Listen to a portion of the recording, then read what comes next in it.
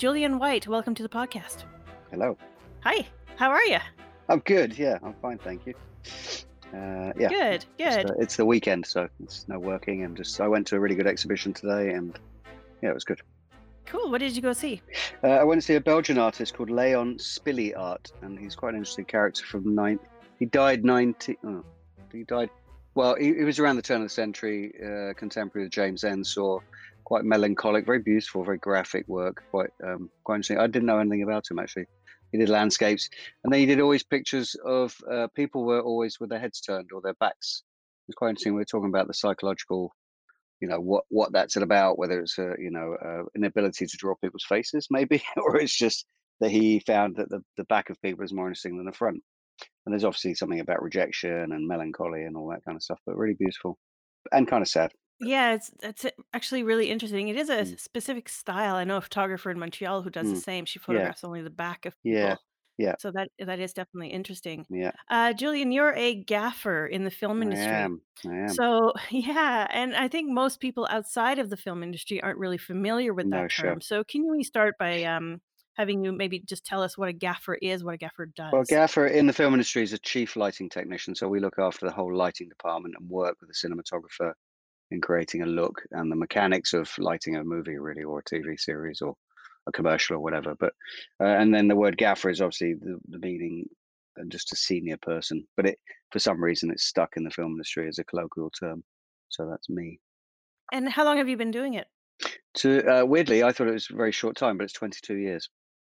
That's not short at all. No, I know, but I kind of go, oh, I'm only just starting out, and and that's quite a nice thing in a way. But also, I spoke to somebody who went, oh, we haven't seen you for ages. Actually, there was a focus puller, first assistant cameraman on the commercial I'm doing this week, and I said, oh, you were my first electrician when we first did a commercial. And I said, when was that? And he goes, probably 98, and I was like, oh wow, that really kind of blew my mind a little bit. I was like, wow, that seemed like A, that was yesterday, and B, it just I don't know, 22 years is a long time. It's old enough to have be a grandfather, if you know what I mean.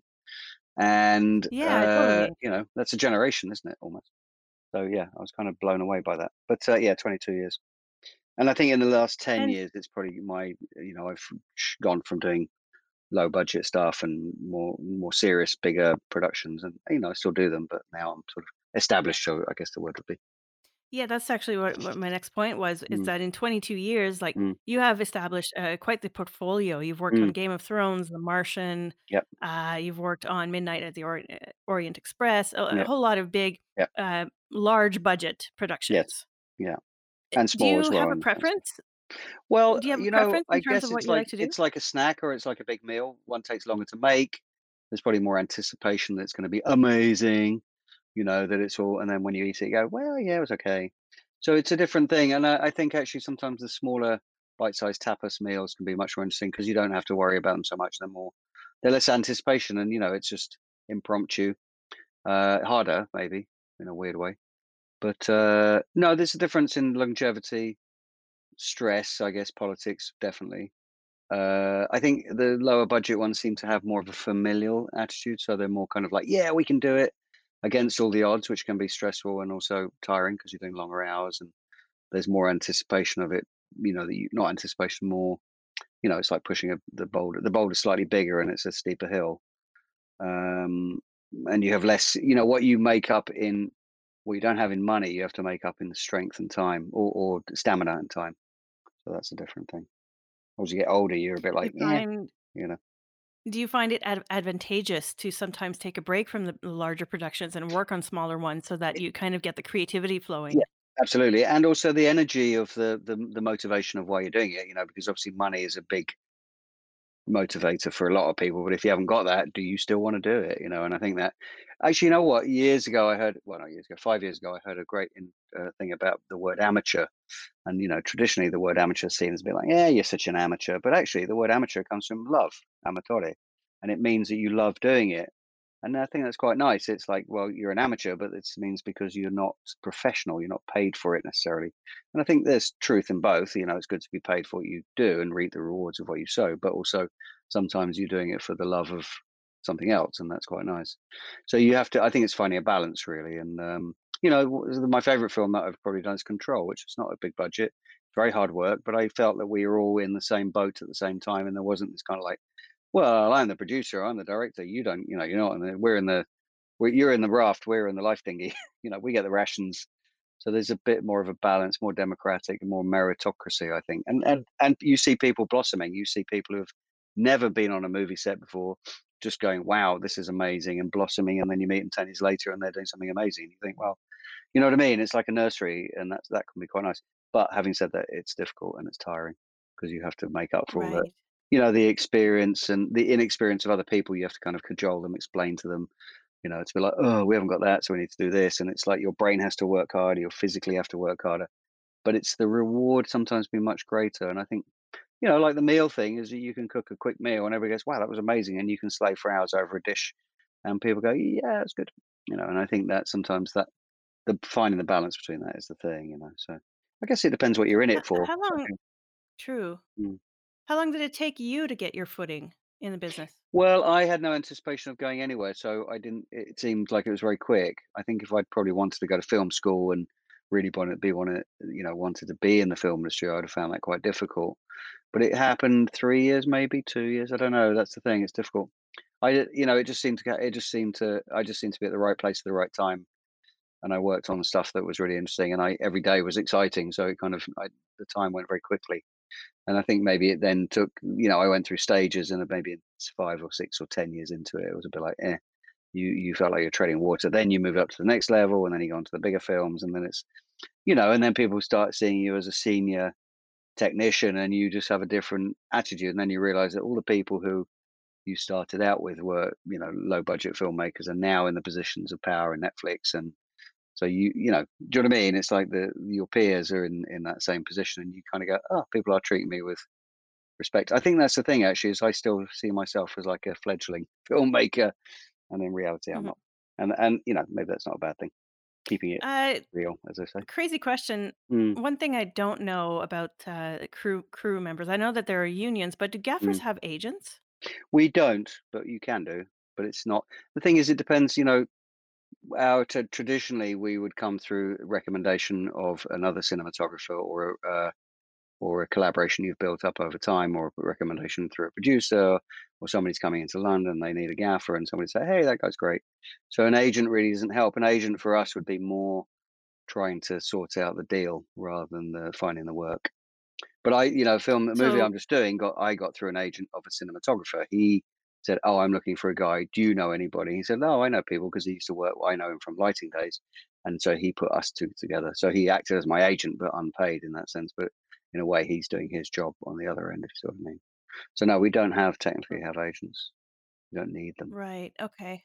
So And so I guess really there is a game played for somebody yes, who's young in the industry, yeah, and it is half work ethic and half networking, really. yes.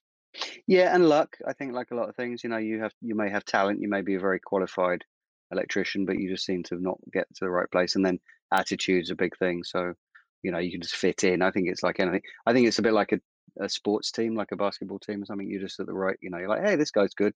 And then you grow and you find your position, and then people like you and they pass the ball, and then you get the shot, and everybody's like, yeah, great. And then your team gets better, and then they run, hey, we're going, you know what I mean? And then with the film industry as well, you can either be dumped off a crew purely because they don't need the numbers. So you just really bide your time. But actually, I think you could probably, personally, I sometimes think you could just sit around and still be as successful. No, that's not true. I think that inevitably if you hang around long enough and you do the right thing and you have a good attitude, you will be successful. Because I got to Okay. say that some of it is highly technical, but none of it, we're all interdependent. So you would never be like, "Hey, you're making it on your own." We all, and if it, we sort of find an even ground almost. So sometimes you can get away with a lot of not being very talented and still go far. I guess that's true to life in a way. And then you could be super talented and go nowhere. So I think there's no hard and fast rule. I think that luck is a big thing. I think that's true with a lot of creative stuff. You just happen to be at the right place, or somebody goes, "Hey, we're going," and you're off on another journey. So it's difficult because I got to say is that I think you have to be a little bit laissez-faire and a bit nonchalant and a bit cool and a bit demanding and a bit, it's kind of finding, like any profession, you've got to, well, any profession in the industry, in the entertainment industry, I think you have to hang out, and be determined, but not be too determined. it's a fine line, isn't it? Being the guy who's staying, going, "Can I have the job? Can I have the job? Can I have the job? Can I have the job?" And then the guy who's standing around is sort of waiting at the right time to get the job. And Right. so I always say to people, when you're not working, don't phone somebody. It's when you're working, you should phone them, because what they know is go, "Oh, you haven't spoken to for 5 years, and suddenly you're calling me. Have you got no work?" And what you should actually is doing is when you are working, is phone and go, "Hey, I haven't seen you for 5 years. What are you up to?" You go, "Oh, I'm doing a movie," and they think, so there's no, do you know what I mean? There's no pressure on you to Yes. employ them. You're just there and you're shooting the breeze, and it's quite nice actually. And I think that's because the industry can be a little bit vacuous sometimes, and a little bit like, "Hey, you remember me?" And I'm like, "No, you must be unemployed." And that I kind of, anyway. Mhm. So, you know what I mean? It's kind of like, be cool and not be. I think not be a slave to the industry. I think that's can be a little bit of a thing that everybody gets a bit too driven by it, and it's, the cart should really always be behind the horse and not the other way around. So it's a difficult. I must admit, I think it's a difficult navigation. I can see why people get into sticky situations with it in life. And Yeah, there's a lot of questions, about the film industry, about people who are trying to break into it, because really yeah, that's the right term to use. Sometimes it's yes, breaking into it. yes, making sure it What doesn't do break you you at the same time. personally Yeah, exactly Yeah, right. yeah, What do you personally look for in, junior people that you might hire? character, character. When they send me a CV, I go, okay, but what do you like? What do you do? What are you into? If they go, oh, I'm into surfing, or I play, I don't know, I make guitars or something that's interesting. I go, okay, because at the end of the day, we're going to be spending a lot of time together. If you can't look me in the eye, if you have no interest in life, I'm not interested in you. The rest you learn on the job. But actually, if you need to have, it's kind of character, humor, five fingers, five toes on each hand. You know what I mean? It's like all the basic things. If you're able to do the job in so many ways, then fine. And I think a lot of people come out and it's a physicality, it's a personality, it's a spirituality, it's a technicality. It's a pretty difficult thing to sum up, but it's kind of, I always go, well, I can look them in the eyes and try and sum them up as human beings. And do I want to spend time with them? Am I going to be like bunking with this guy for 3 months in a foreign country? Am I gonna be like, "Oh god, I just can't deal with you." And, I'm not into soccer teams and beer and fast cars and stuff like that, so I'm a bit like, I don't wanna be around those kind of people, not because I don't like them. They're valid people, it's just I don't have any interest. So for me, it's partly technical, of course, qualifications, you have to be able to know what to plug in and et cetera, but you learn that along the way. There's no film school that will teach you how to be an electrician. It's whether you can deal with boredom, can you deal with stress, are you a people person? Some of my guys who I've employed in the past and had to sack is because they're a bit too they've got a problem at home and they're too trying to chat up the girls all the time or something. So there's distraction. It's, misogyny, so many things. It's like with human beings, they're unknown quantities. So it's very difficult to really gauge that first meeting. But I think if you can sit down and have a cup of coffee and a chat and sort of say, "Hey, what do you think of that?" And they go, "I don't care." Well, I'm like, "Well, I'm not really interested in them as people, so what's the point?" Do you know what I mean? It's kind of Right. like, Once you do pick somebody or pick a team that you really mm, like, are you able mm. to bring them with you on other projects? Yeah, yeah, of course, yeah.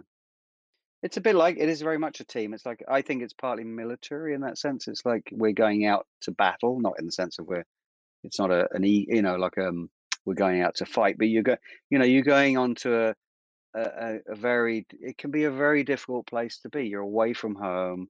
You have to have a structure that works and people respond to each other, and they have their foibles and they have their weaknesses, but we all go, okay, well, we understand that. We'll pick you up and help you out and all that. If it keeps happening, we maybe have to go, well, we can't do that. But yes, we take team to team. And then you try and build that. There's a saying in the industry, you're only as good as your crew, which is true, but also, you have to be if you're on a boat or a submarine or leader of a yacht, you need to say, I know that guy when it gets stormy, he'll be able to pull it out of the hat, not cower in the corner. So you have to. That's why you build the team, so that when you're safe because you're in trouble, they can back you up, and vice versa. It's really important, actually. I Right. must say, a crew. And we do long hours, and you sometimes, I've had guys out and they go, oh, I really want to be in the film industry, and then after about 10 hours, they're like looking at their watch going, I had a plan tonight. And I'm like, well, you can get rid of that idea because you don't have a plan tonight. You can leave, but, let's say you do go, oh, well, I've booked a dinner table. You're like, well, you knew it was going to be a long day. You knew You can't just leave when you want. This is not an office job. You have to be in. You have to be in. And you have to be in the crew. You have to be part of the team. And if you're not part of the team, then there's no point. And there's again, there's so many different things, isn't there? Because people, their motivations are different. And some just go, want to get away from their partners. They don't want to do anything else. They just want to go out and have a good time, you know, foreign travel and all that stuff. But Mhm. the weaknesses, I tell you what it is. I think the weaknesses show up quite quickly. I think it's a bit like going on a boat or a spaceship or a long voyage with somebody that you're away from home. You're in a rarefied atmosphere, and you have to protect yourself and protect each other, and see yourself as a whole and as an individual at the same time. That takes a lot of. That's quite difficult for people. I think not a simple thing. Absolutely. It's the me we Yeah, I thing. think if yeah, of Yeah, course. yeah, I think if a young 19-year-old came up to me and said, "What would be your advice if I wanted to go work with Julian?" yeah, I would probably tell that 19-year-old, "You know what? Go plant some trees for a while, yeah. go to art Exactly. museums, Exactly. go and listen to music that you've never heard before, Yeah. and, Yeah, explore, and I and think don't be explore." afraid, Yeah. and also be, I know it's a bit of a, but be yourself. Just be strong, just know yourself. I think that's the thing for me. I didn't hit the film industry till I was 30 years old. I'd been through a lot of stuff in my life, and I was just at the right space. Right, I knew where I'd come from, and I knew sort of where I was going, but I didn't have. I kind of had. I'd gained character in my life, and I was at the right time, and I was a bit more opinionated and a bit more secure in myself. So I'd go when people said, "What do you think?" I wasn't like, I already had an opinion. I already in my mind was going, "This is what I think." So when they asked me, I didn't have to think about it. I just went, "Oh, I don't like it, or like this, or yes, you should do this." And actually, that's always stayed with me because sometimes I'm standing there watching the cameraman and the director, of some experience lining up a shot, and they'll be going, "Oh, what do you think?" And I'll go in my head, I'll go 22 millimeter, and I'll go 22, and they'll go, "Yes, 22," and I go, or they'll go, 150 mil lens, and I go, "No, that's not right," in my head. And then they look at it and go, "No, that's not right." And I kind of, and that gives me succor in a way. It gives me, okay, oh well, I must be on the same page. I'm on the right thing. I'm trusting my instinct, and I think that's actually part of the thing is trusting your instinct and trusting yourself that you're right. But I'd say what it is. Be honest to yourself and be a whole person, and as much as you can be. And you're still learning, still growing, all that stuff. But don't pretend you're something you're not because that won't work. And yeah, explore yourself more than anything else. Because actually, I think that's what it's about, really. The rest is just Yeah, meh. absolutely. It's a movie. It's like it's just going to disappear one day. Well, I mean, I think there's also the wow factor, right? I mean, we Yeah, grow up with and are constantly bombarded by entertainment, yeah, by yeah, yeah. Big time. celebrities Yeah. and celebrity life and stuff. And so I think a lot of people go into it thinking they're going to become celebrities or get to work with celebrities, etc. Yes. Um, did that impact you at all? Did you go into it with them? When you started working with really well-known people, Yeah. does that affect you in any way? Yes, of course. Because I think I'd be a. Well, I think I would be a bit, what's the word? Not non-human, but I wouldn't be. I grew up with films, like you say, and my dad was into movies, and my dad talked about Peter O'Toole, for instance. And here's a big thing, actually. My dad, who passed away before I got into the movies, was a great movie buff, and he was an influence on me in that sense. And he was so into like Lawrence of Arabia, and Marathon Man, and Deer Hunter, and not Goodfellas, The Godfather, and classic films that went back, Citizen Kane, all this stuff, blah blah blah. I mean, it goes on and on and on. So it already gone into my head, and then one day I got a film, and I'm working with Peter O'Toole, and I was just like, wow, wow, that's a classic man. That's not your just Joe Schmo. He's not. He's the real deal. And I kind of it really, yeah, you get a bit starstruck, it's kind of not in a way that, I can't talk to him. I just go, "Wow, I'm standing oh, here I am," and the connection with all the other people that he's worked with, that's the other thing, is you go 6 degrees of separation. Here I am with Daniel Craig before he was Bond, and then you go, "Oh, yeah, da, da, da," and Peter O'Toole and Johnny Depp and Michelle Pfeiffer, and kind of, it just goes on in the sense of you go, "Wow, I'm in a different mycelium," the reach, the web and they're just normal people, but they're not because they're magnified through the cinema. But I quite like that. I think there's part of me is a bit not this translates into American or Canadian, but tarty. It's like, yeah, it's quite nice to be around celebrities. Who wouldn't? It's nice to be. There's an air about it which I quite like. Do you know what I mean? It's kind of I get that romance Yeah, and glamour and absolutely. all that. We were hanging out with George Clooney. It's like that's not bad. not a bad day's work, when you kinda go and we're not like, "Hey, we're George Clooney," but it's kind of, there's a nice it's like it's better than going to work and going, "What'd you do today?" Go, "Well," I'd rather be I think since I was a kid, I was always behind the scenes. Does that make sense? I was always in the other side of the frame, and I've always thought that when I worked in music, I was always doing backstage stuff. When I worked in, I'm always the guy who was practical, and I get the whole traveling through the frame. I kind of quite like that thing where I can go in and out of it. And one day I'm watching it, and the next day I'm in it. I'm a satellite of the industry, and I don't want to be a celebrity, or that's quite hard work in a way. Well, it's it's prosperous, but it's not, emotionally quite unstable place. I kind of quite like that. They're sort of modern day artists in a way. In the 30s it would have been Picasso or something like that, and now it's Johnny Depp. And they kind of have that air about them, which is slightly different for whatever reason. I quite like that. Yeah, I mean, the coolest part in my opinion is that you get to work with people who are absolute masters of their craft when it comes to actors. I Yes. remember watching a whole little mini documentary on Anthony Hopkins in Westworld and Yeah. Yeah. how, even every little gesture he Yes. made had a Absolutely. purpose, had a Absolutely. reason for being there. Absolutely. So it's kind of cool that you Yeah. get Yeah. to Big see time. this in action. Yeah, big time. I think my problem with it is you get slightly false. It's a false world, which I found difficult to come to terms with once. I think, or over the time, you kind of go, "Oh, we're all buddies," and you go, "No, you're not actually. He's going to get in his car and go to his multi-million-pound mansion," and it's Yeah, it's a that's true. it's a bit like, I don't know how to describe it. You're a voyeur of it, and you're a partaker and a creator within it, but you're not actually in it. So you're in this kind of weird, and I think that really affects people. Actually, sometimes they can get a bit starstruck in the sense of they're like, "Oh yeah, I work in the movies," and I'm like, "Yeah, but you're just, with all due respect, you're a plasterer on a set that works in the movies. It's just, it's keeping it real. At the end of the day, I go home, I haven't got, do you know what I mean? It's kind of like you need the grounding." Yeah.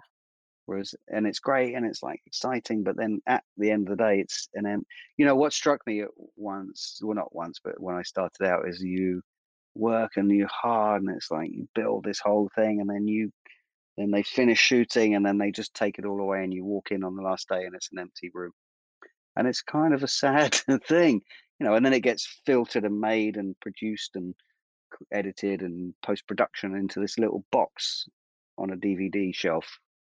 You know what I mean? You go, wow, all that effort went into that thing, and it's a memory, and it's quite interesting. That's quite a not psychological and a metaphysical, on a metaphysical level, quite an interesting thing. It's like an author living their whole life, and all that information and experience and thing went into words, and it's just diluted, not diluted, refined and made into something. And it's kind of weird. The after effect of this is a weird thing.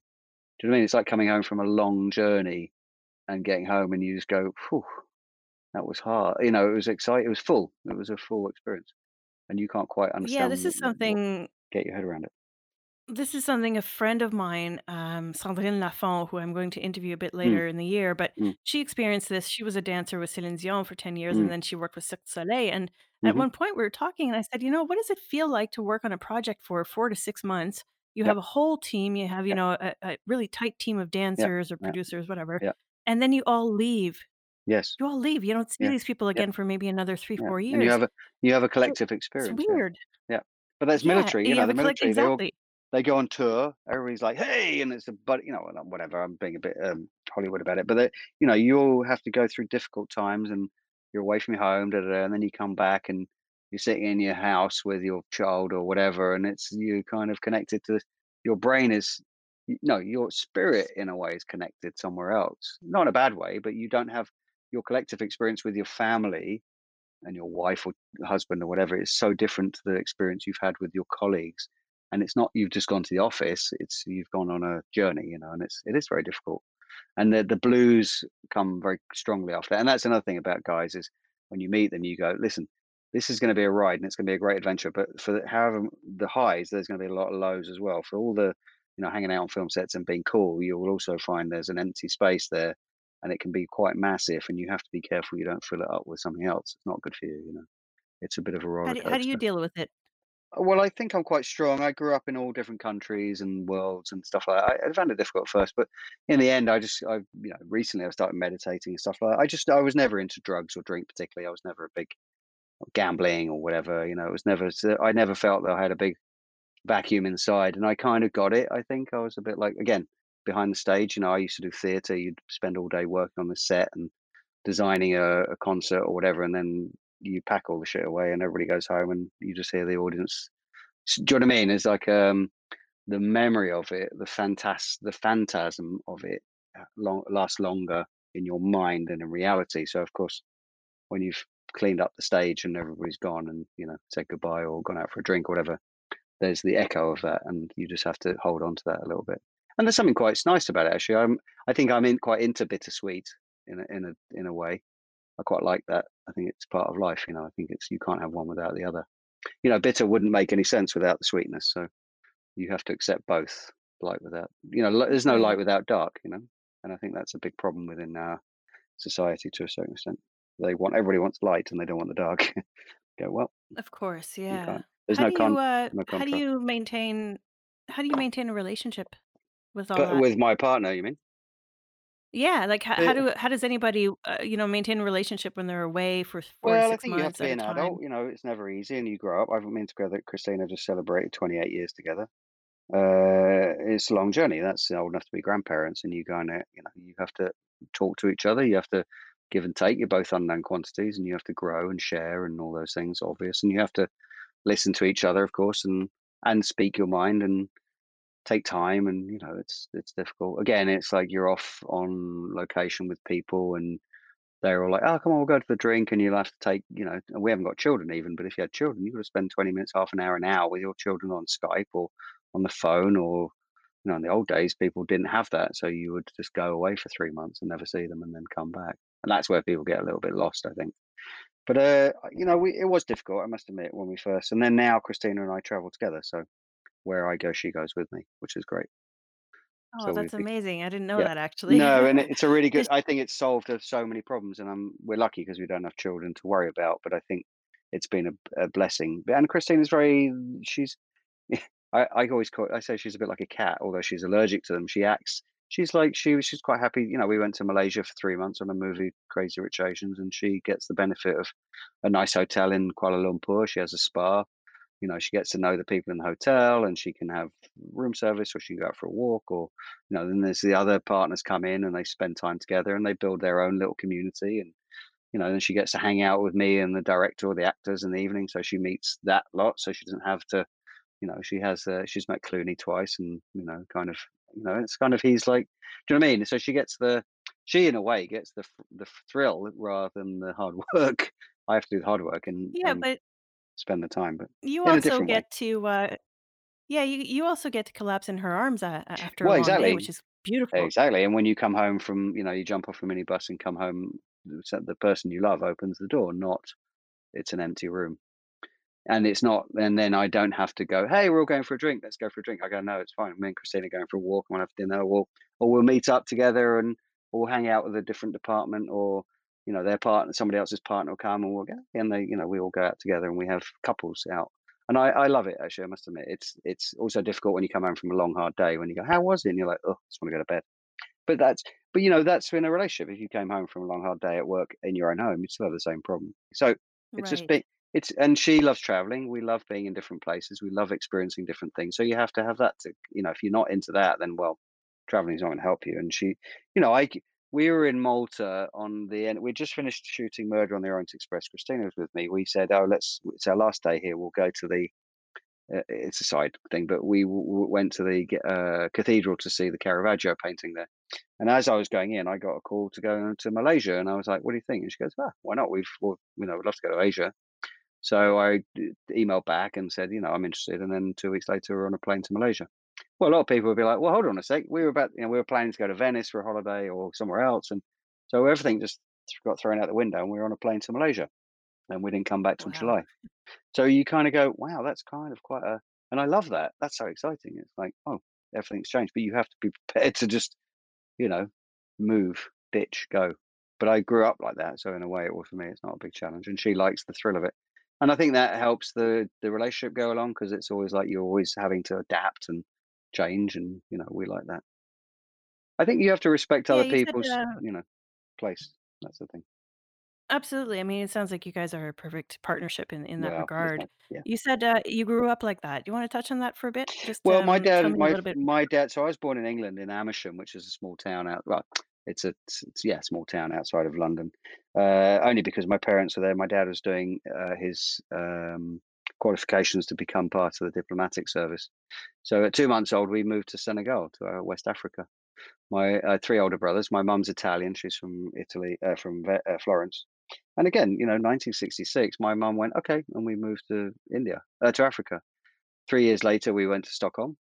3 years after that, we went to Bombay. So again, huge cultural change and continental change. I mean, you're not only going from a very different world in the sense of, but a different atmosphere in the sense of climate and s- you know, you're not going from one Christian country to another Christian country with a similar. You're doing a huge, very different, diverse experiences, and you have to cope with that, and that's quite difficult. I remember we flew from Stockholm to India. Stockholm's an underpopulated country, very clean, very white, and you suddenly end up in Bombay after a 20-hour flight or whatever it is, going, "Oh my god, this is not what I." It's just you're shell shocked constantly. You have to leave your family, your friends every time, or I'd never had long term friends, so you grow up like that, and that took me a while to get too used to. But then you get immersed in this amazing culture, which you then, and you don't have long term objects in your life. Everything has to be ditched, and you go. And it keeps you fluid, and it's difficult because obviously when you do stop, it's like driving off a motorway. Your brain is still going, but your body has stopped, and you kind of.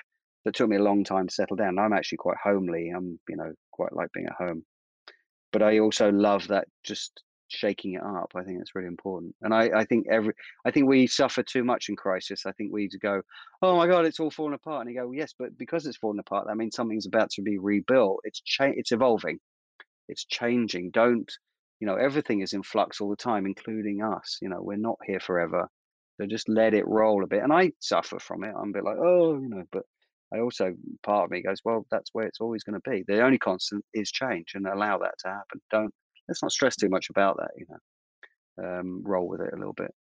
Because actually, Yeah, it sounds like everything comes to you're pass. born with a sense of optimism, aren't you?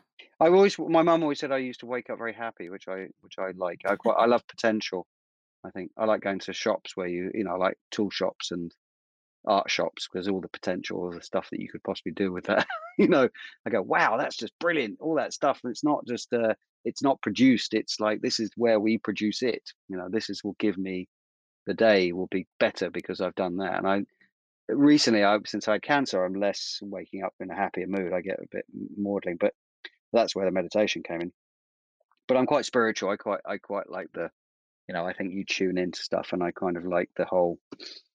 I like, I like cultures. I'm always curious. I always go, "Where are you from? What do you do? How do you do it there? How do you say this? What's your food like?" And I think that's a better than, "Oh, I don't like that." I'd rather be optimistic and open and positive than negative and closed and, um, unwilling to find out. It's also brought me into difficult places sometimes where you become a bit, not suspect, but you become, what's the word? You become a bit, being open can be quite difficult because you have to accept, you become fair game, I guess, to other people. They're like, huh, well, he's a bit easy, isn't he? Mhm. Because he wants, but they all, I don't know. I don't really want to hide. I don't have stuff to hide in that sense. I can go, why do you want to know? I just and of course you can get screwed over by that, but that's the thing. Of course. It's That, one of the things I've always, enjoyed about our, our correspondence and stuff like yeah, that is that you're very curious, you're very, yeah, interesting and interested yes. in Well, all you know what sorts they of say about things. curiosity, as in Yeah, cats. exactly, No, right? but yes, I want to be. Otherwise, what's the point? Yeah. You did mention in one of our last conversations that one of the things that was of particular interest to you Mm. is the more spiritual side to light and Yeah, lighting. You want yeah. to tell me a little bit about that? Well, I guess it's what I touched on before is that, in life, I think that I think, well, it's a Judeo Christian thing, I think, and people can contradict this, but obviously, in my mind, it's like that, there's somehow light is all optimistic and positive, and it's, life has to be about lightness and beauty and all that. And it's always like it has to be about the good, and you have to accept to a certain extent in life that it's about the bad.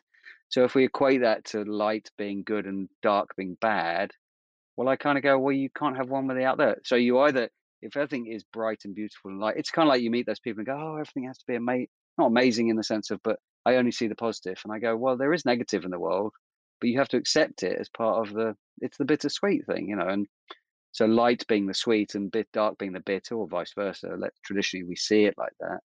But actually, light is a life giver essentially, because it creates growth, and it allows cells to grow, and plants to grow, and the planet to grow, and heat and all those things.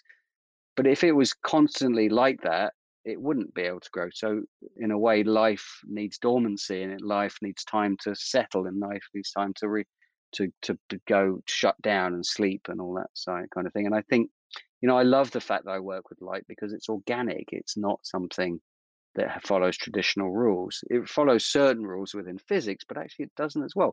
Is light bent? Is time bent by light? Or all those things. It's a metaphysical thing as much as anything else, and I find that as fascinating. Then I really don't care the technology of it. I find it more about what light does when it falls on subjects, and and then there's light from inside. You know what I mean? It's everywhere. It's energy. And I think, and I'm not an airy fairy person in that sense. I'm not, but I just kind of go, that's more interesting to me. How, like, when you feel there's a certain feeling when you get up and the sun is shining, you just feel the potential, there's positivity that things are going to grow with it. And I live in a country which doesn't have a lot of sunlight like you would get in Spain or Italy. So my thing is that when I grew up in hot countries and I'd come to England, I found it deeply miserable. I found people miserable, and I found it. But when the sun comes out, everybody's like, oh, they go a bit crazy. And I find that quite interesting. And I was always like, well, for me, it's like when I see sun in the morning, I see the positivity of things. But having recognized that is that, to have contrast in life, you need shadow and light. You have actually there's a Joni Mitchell song, and I can't remember what the title of it is, but it is, every picture has a shadow and every picture has some source of light, blindness and sight. And I think you don't appreciate one without the other, let's say. And I think when you turn on that big lamp and shine it onto the actor, it's like something comes alive. And when you turn it off, that thing doesn't disappear. It's still there, but do you know what I mean? It becomes dormant. And I think that's quite interesting. And I think we should embrace the shadow and embrace the contrast in life instead of just saying, oh, we want it all to be good, good, good, good. I think it's very bad actually for society. A bit like what's going on politically in the world. It's like, yes, there's bad shit going down, but also through that will become good stuff will happen. And you can't just go, oh, we don't want, the life is not modulated at that point. You can't have the sound always on. Silence has as much validity as noise, and vice versa. Yeah, absolutely. I think we see this a lot in art history, Yes. right? We see a Yeah. lot of artwork where you mentioned Caravaggio, Yeah. who was a master of Yeah. light. Yeah. I think of things like Francis Bacon with the distorted portraits Yep. that exposed the Yep. grotesque Yep. side of Yep. life. Yeah. How has the fine arts, how have visual arts influenced your work? Well, I think visual arts is a process is very interesting. I think that when you start a painting, for instance, it's not, if uh, once you start, so you start with, you don't even maybe start with an idea. You start with a thing, a surface, and it might already have marks on it, and then you add your mark, and then you take that on a journey, and you may not necessarily know where that ends up. You're part of the process. You're the controller to a certain extent, but then there's other immutable forces like gravity and things like that you can't control. So you put a big blob of paint on the bottom, and of course, it's going to run to the top, and it's going to run to the bottom. Well, you can control that because you can flatten it and all that. So, in a way, filmmaking is a bit like that. I think that painting for me shows me a way of life. It's a way of a method that you do in life, a bit like cooking. And do you know what I mean? It's like you have to go through certain things. You can put them in different orders, but will have a different effect. So you can, people go, "Oh, you can't mix oil and water, oil paint and water paint." You go, "Yes, you can. Of course you can. You can do whatever you want, but it won't it won't work for you. So you have to accept that to a certain extent and work with it and maybe have an interesting effect. So it's kind of like you can do whatever you want. I always say to people, you can make whatever meal you want, however you want to do it. You can do whatever painting you want. There's no limit. You can do it until it falls apart, whatever. And the only thing that really matters is whether you like it. If somebody else likes it, then fine. But really, it's up to you. And I think that's to a certain extent, we're all trying to prove a thing to somebody else. Going, what do you think? And you go, well, it's not really what you think. It's what I think. Even down to food, you can put, I don't know what the worst combination of food could possibly be, and everybody goes, "You're crazy," and you go, "Well, I like it," and everybody goes, "You know what? He's got a point. I quite like it." And then if enough people like it, then you're on to a winner. If you keep putting those two ingredients together and everybody hates it, then you probably should give up. If you're trying to make a living out of it or whatever, you're trying to catch on. If you're into that, then that's fine. And I think painting's quite a fascinating. I love the fact that it's not a joint effort because I do everything as a collaboration, and I love the fact that it's just me. It doesn't have to be, obviously. And I like that thing of just that it's art can be such an amazing thing, and whatever you think about it intellectually, people respond to music and paintings and things like that, and architecture and stuff. They have opinions, and I do feel like it encourages something in their personality or their spirituality that's very important. I think without it, it's kind of the art life would be a bit dead. And it's interesting that certain cultures or political ethoses like Nazism and Stalinism, communism will try and destroy and control art because they see it as whatever, because they know that it is quite important to people. And if they didn't want to control it, then they knew if it wasn't important to people and it wasn't relevant to their life and their optimism, et cetera, why would they want to control it? And I think what's going on in the Right. world today is like, it's information, but it's a different kind of information. I Hmm. wanted to be clear just before you continued here is that, you are a painter, you also Yes. paint. It's Yeah. something that I didn't mention earlier, but, No, no. you the and this is why you're able to say that this is Yeah. something you can do as an individual Yes. outside of the film Yes. world. Yes. So, yeah, tell me more, just a little bit more about what it is that you Well, paint. well, I paint landscapes at the moment. I started out weirdly doing landscapes, but only by accident because I was in Italy and my mum's Italian. Somebody gave me some oil paints. I went out with my mother's mother's neighbor, to paint in the society in the countryside in Tuscany, which sounds slightly idealized. But I then, went into through my career of 30, 40 years, I guess, of nearly 40 years of painting, I've gone through many different things, and I paint not as a professional. I paint as an amateur, but it's because I don't. I've sold stuff. I mean, Kristen Bale's actually got one of my paintings in his house in Los Angeles, but I've not got. I don't. That wasn't my MO was not to go out and sell paintings. My MO is because I like creating images. There's something that's just instinctual in me. So the film industry allows me to do that to a certain extent, but then it won't allow me to have control over it. So that's why I paint for myself.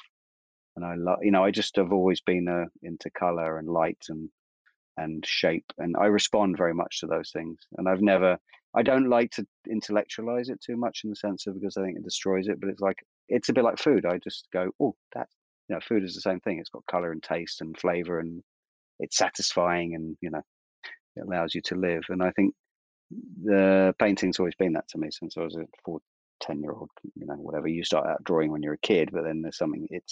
I think it's a circle actually. I think it's a loop, and if you like it and you do it, and everybody goes, "Oh, that's nice," and then you respond to that, and then you like it. It goes round and round, and it's like need, feed, breed. It's like that eat or hunger, cook, taste, eat. Hunger to it goes round and it just keeps going around. If you just improve on it as you go around, and it feeds something inside of you, and it can not feed it as well. It can be very frustrating as well. But I guess it's again, going to that exhibition today, I was like, oh, it inspired me to do some more stuff because you get a bit like meh, and because I don't get paid for it, there's no reason to do it apart from my enjoyment. And I haven't painted for a Do you month think that now. that's if you weren't a gaffer, do you think that Mm. you would paint for a living? Yes, I think that ideally, if I could survive financially as a painter, I would definitely do that. And that's my dream, I guess, in the future to retire from filmmaking and or do less maybe and become a painter. And I'm already doing that to a certain extent. And as you get older, your money you don't need so much money, and you can take time, and you have different interests. But yes, I'm very much into that. I think my problem is that I would have done it. I kind of started doing it, and that before I got into the film industry, I wanted to just be exclusive an artist. And I didn't like. I went to art galleries and I didn't like them. I was like, I don't really want to be part of that people. I didn't feel a kinship with them. And the film industry, I certainly did. I felt very much more involved, and I felt like that at art college actually. When I went to art college, I didn't like it. I like painting, but I didn't want to be involved with the art crew. And I need a buffer really, somebody to sort of take my stuff and go with it and say, this.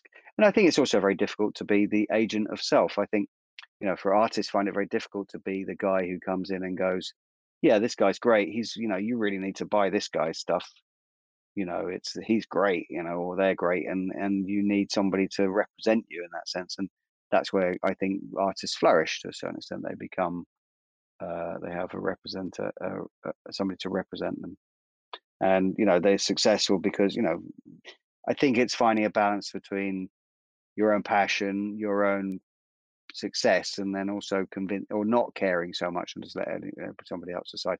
And luckily, if you're a Picasso or somebody like you've got a great amount of talent and you're very successful, or you're Jeff Koons and you're talented to a certain extent, but then are very good at self promotion.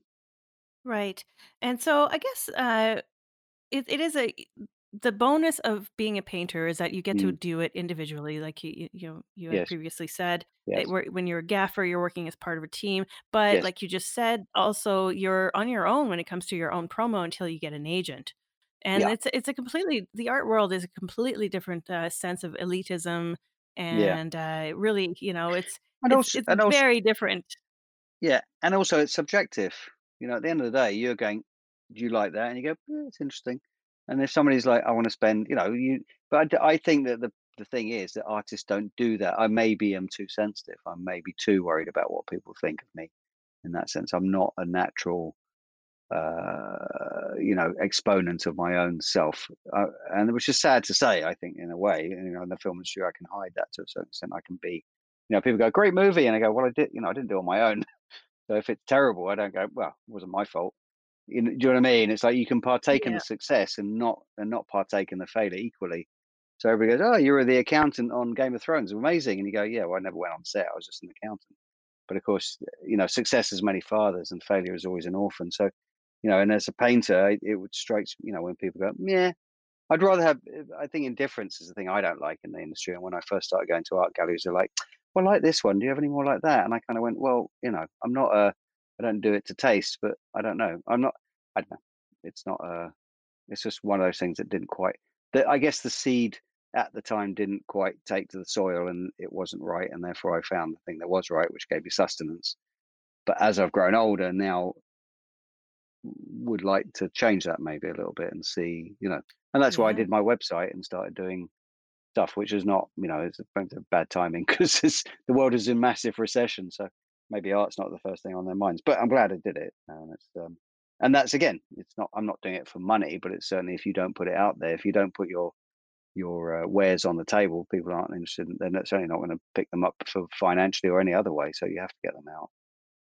There are 2 aspects, like you're saying, to art, which Mm. is Mm. you do it to share, Yes. as a because what was the point of expression if you just keep it to Yes. yourself? And Yes. then the other point is perhaps to make a Yes. little bit of Yeah. Of money course. here and there. Yeah. Well, we have to pay the mortgage and all that stuff. Yeah. Of And also, course. I don't believe in a starving artist. I don't want to go through life starving and stressed about how I find the next. Oh, equally, I don't. I think most of the art that's made by people who are incredibly wealthy is just pretty crap. You need to have. Yeah. Again, it goes back to the bittersweet. You need to have in your life some constant test of what it is, whether it's psychologically, spiritually, physically, economically. You need to have something that constantly makes you want to strive to better things. And, again, politically, Trump or whatever, whoever you don't like is there for a reason for you to push harder. We've created it. It's an ebb and flow, and I think you have to, it's a life journey. And really, art, I think, is a byproduct of your life, and that's why a lot of Western art it's very boring because we've seen it. It's kind of reached its end. Whereas if you went to Africa or Asia or Siberia, you probably find much more interesting art, or Lebanon or Palestine.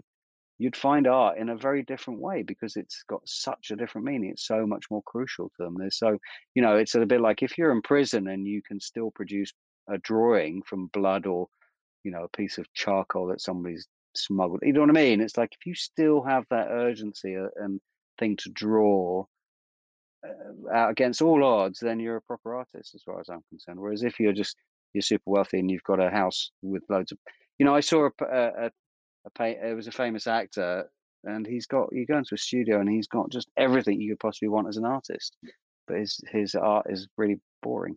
So it's self-indulgent, and I kind of so you Right. have to, it has to have there has to always be something to make the light lighter and the dark darker. Otherwise, there's no solidity. There's no you need contrast. And I think that's the thing that keeps striking. You wake up in the morning and hope that the day is going to be sunny and bright and strong, and it's not going to piss down, and you're not going to get soaking wet or whatever, or your house isn't going to get set fire to by a wildfire. It's going to find a balance and find some harmony. But if you don't, what do? You can't return. You can't go backwards. So you always have to go forward, and that kind of spurs you on. And what I would say is that I think great art actually comes through struggle. It doesn't come through boredom. It doesn't come through, "Yeah, it's great." So, Julian, I'm really curious now. What is it inside of you that is prompting you to create art? Interesting question, actually, because partly I guess it must be, to a certain extent, self-promotion, not I don't know, I started growing flowers recently, and there's no point to it, but I just quite like flowers. I like coloring, I've always done like that. I've always been like, I like expressing. I think I would have been a musician if I wasn't a painter, I kind of like that thing of just noodling. I like being busy. I like, I like doing stuff. And I think Is there art and something inside of you, though, that you're trying to release, like something that you wanna say or something that you're, well, that's the problem is a I think conflict you're recently I've to be no, I don't, I really don't. I don't have, I struggle to go, oh, I want to, because I want to impress upon the world my belief. I'm not like that. I find I struggle to, I think I have enough confidence to do that generally. I know what I don't want, I guess, but I don't know what I do want. But I love landscapes and I love nature. But don't, it's just more like, here it is. It's kind of acceptance and of that. I never paint people. That's one thing. I've never drawn people ever. I did life drawing stuff, but I never subjective. I never go, oh, here's somebody doing something. And I kind of wish I could actually, but I never really wanted to. I've never had an urgency to. I'm more like just like shapes and colors. And I think that's why abstract art interests me more. I have, yeah, even when I was a teenager, when I really got into painting when I was at school, we'd go out and draw landscapes. I loved them. I like empty frames in a way. I like those things, but I don't know really. I think it's, I think about it. Actually, I do think about it a lot. I go, why aren't you politically? Why aren't you doing paintings about? I have ideas for stuff, but they never seem to come to fruition about that. I kind of, I'm not into agitprop. I'm not into sort of this is the way things should be. I'm not into, but I kind of, when I saw the paintings today, I get why you'd, maybe it's laziness. I don't know why people do that, but I kind of like the idea of just seeing a landscape and going, maybe that's the thing of when changing my life so much that I miss those opportunities of recording, that there's a lot of missed opportunities in my life where I've suddenly gone, well, I didn't, my parents suddenly moved me to another continent. So I'm like, "Ugh," there's a kind of a missed, like a landscape that I never got to really see properly kind of thing. Does that make sense? It's kind of like a Yeah, so it missed sounds vision. like you've got a longing, bit of a longing. Yeah, I think I suffer a little bit from what's the word or the phrase is abandonment in that sense, where I lost. I had to leave my friends. I had to leave my culture. I had to leave. Well, it wasn't my culture, somebody else's. But I then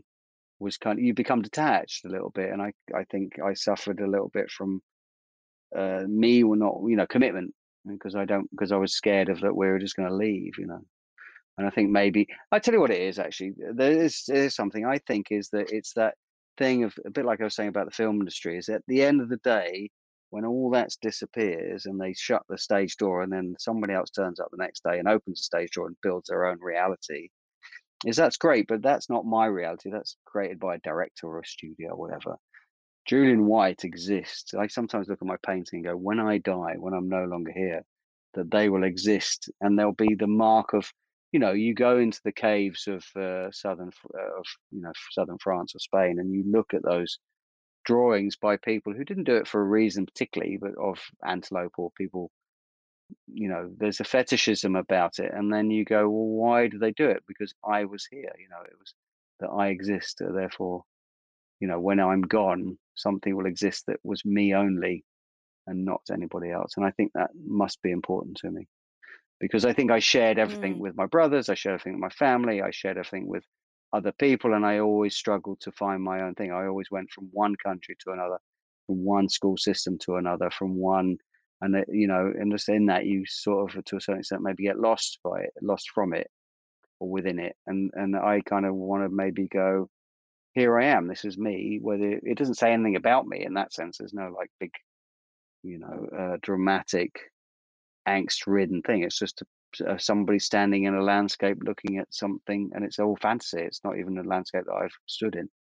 It's totally from my head, and I kind of like that. I think that's it's kind of science fiction in that sense. It's kind of not of this world. It's from inside my brain, and it's just the little journey that I've been on with that painting on that in that time. And somebody will look at it and go, ah, or not. I don't know, but that's really unimportant for me. It's the important thing. It's an engraving, I guess, an etching. It's more than Yeah. just an It sounds empty like space. it's a way to be remembered. Yeah, and I go through.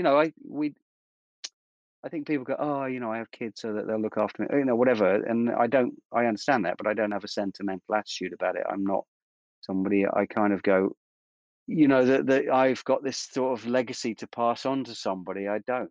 I really don't feel that. I don't. I think we exist in a world, and not in a cynical way. I think we exist in a world totally interdependent on each other more than ever. But also that you have to remember that you are the only person in your world. Do you know what I mean? Mhm. It's not, and that's not cynical at all. It's like saying I recognize that I am the center of my own universe because you can't be the center of somebody else's universe in yourself. You can only be the center of your own universe, and then you can only respond to the other universes around you by being the center of you have to be your own nucleus because otherwise you cease to Right. exist. And I think to a certain extent, art is part of that. It's saying I am, you know, I exist. And I always thought actually whether the word art comes from, know, where art thou kind of thing. It's kind of why is it? I don't know. There probably is nothing in that, but it's kind of like I am, I exist, ecce homo kind of thing. And I think that's quite interesting. But I do think it's a byproduct. It's nothing more than that, you know, Hmm. like food is or knitting or whatever. You do it because it keeps you occupied and fulfills part of you. And at the end of the day, somebody goes, that was great or not, or I like that sandwich or I didn't like that sandwich. But there's no, at the end of the day, we all die. And, all the other shit that people talk about art is really just superfluous because Yeah. it really is. I mean, you know, you're a scientist partly, aren't you? You kind of get into that whole thing of, you know, antelope don't think about art. They just think about what they can eat and how they, maintaining the Yeah, it's weird being at the intersection, between being a visual artist myself, but yes, then being in the science yeah, community as a science yeah, communicator. So it's been really weird examining that whole question. yeah, So Julian, I have one last question yeah, for you. sure. Do you prefer the light of the sunrise or the light of the sunset? Oh, good question. Well, Light of Sunset is full of melancholy uh and the day has passed, the remains of the day, and sunrise is full of the opportunity and the excitement of what's happening. And we're still alive. Yay. That thing of like, oh, the sun will always rise. Well, maybe it won't one day, but it's like, the I think it's Thailand, they clap the sunset when it goes down. It's like, thank you for the day. And I quite like that. But also there's a bit of a fear in it. It's like, what's going to happen at night? Or what's, there in that there traditionally would be danger because you can't see into the jungle or into the wilderness, whereas where light comes, it's very. I got to say, in between. I like both of them. I just don't like midday. It's neither here nor there, and it's traditionally the Nobody worst. likes midday. It's a traditionally the worst light. It's like it's all Yeah. toppy, so nobody looks good, and you're better off sleeping through that. I think the Spanish have it right. Yeah, the siesta is Yeah. definitely the Yeah, right, yeah, yeah, yeah, yeah. cultural process to But no, have. I think low light is always the better because it shows up all the texture. Cool. Well, listen, Julian, it's been fantastic to have Likewise. this conversation Thank with you. you, despite the many disconnections that we've Yeah. had. Hopefully, the Well, viewers won't notice a thing. no, editing. And yeah, so listen, it's been great, Thank you. and I support. I hope that your future projects go well. Yeah, I thank hope you. that you keep painting. Yep, I will. And do you want to share with everybody where they can see your paintings? Yeah, it's quite simple. julianwhiteart.com. Wonderful. Well, thank you, Julian, for coming to the podcast, and Yeah. I hope that you continue to be well. Oh, thank you. Oh, one more thing. I have an Yes. Instagram account which is Blood and Color 66, which is my paintings, and then through that you can link to. I have 5 different Instagram accounts. You can find all my other stuff. Yes, that's right. And I highly recommend following. Also, Julian's portraits of flowers are just stunning. Oh, thank you. So definitely have a look at that. Thank you. Thank Thanks, you. Jules. All Take right. care. Thank you. Bye.